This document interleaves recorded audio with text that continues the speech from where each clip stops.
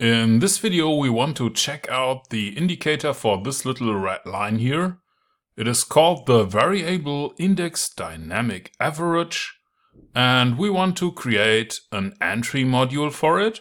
So let's see how that can be done with MQL5. Let's find out how to calculate the Variable Index Dynamic Average. This indicator is drawn on the candle chart as it produces values that can be shown inside of the price range of the candles. To calculate the entry signal, we first need to create a new file inside of the directory where the other files of your system are located.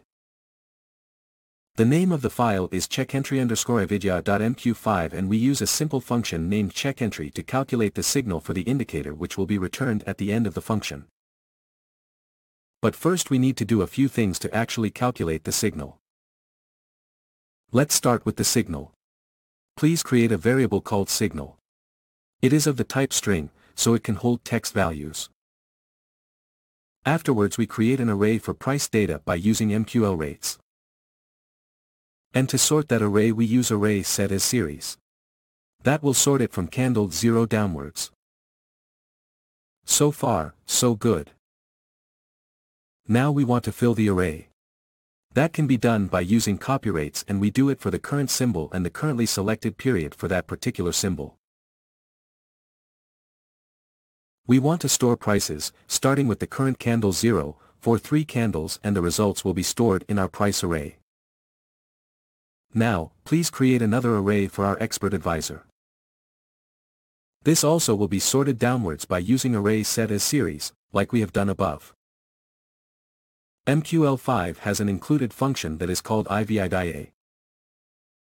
We use it with the following parameters.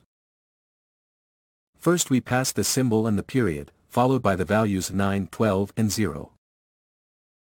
If you open a MetaTrader chart and click on Insert, Indicators, Trend, Variable Index Dynamic Average, you will find that those are the standard values for the CMO period, the EMA period, and the shift value.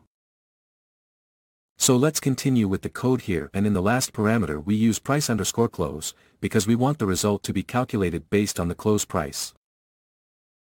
Afterwards we use copy buffer for the definition for our EA. We want to calculate the buffer 0, we want data from candle 0 for 3 candles, and we want to store the result in our array for the expert advisor. The rest is easy. When we pick the value for candle 0 inside of our array, we can use that to compare it with the candle prices. If that value is above the close price for candle 1, we want to buy. If it is below the close price for candle 1, we want to sell.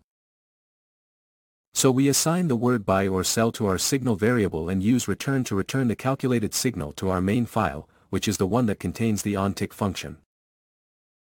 Don't forget to save the file. Compiling will be done in the main file, you just need to save it. Let's open our main file now and find the include statement section. There you want to out-comment other entry signals.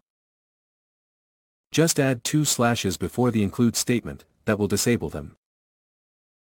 Add another line to include the file we have just created, and afterwards you can compile the main file and the entry signal module at once by pressing F7.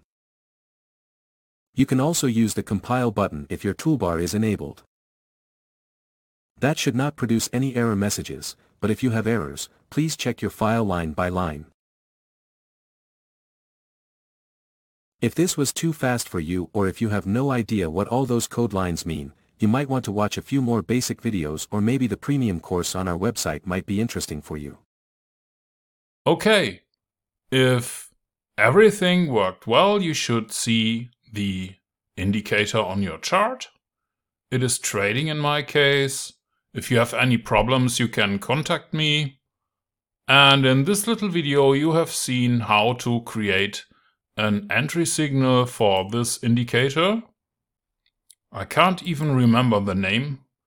It is called the Variable Index Dynamic Average. Thank you for watching, and I will see you in the next video.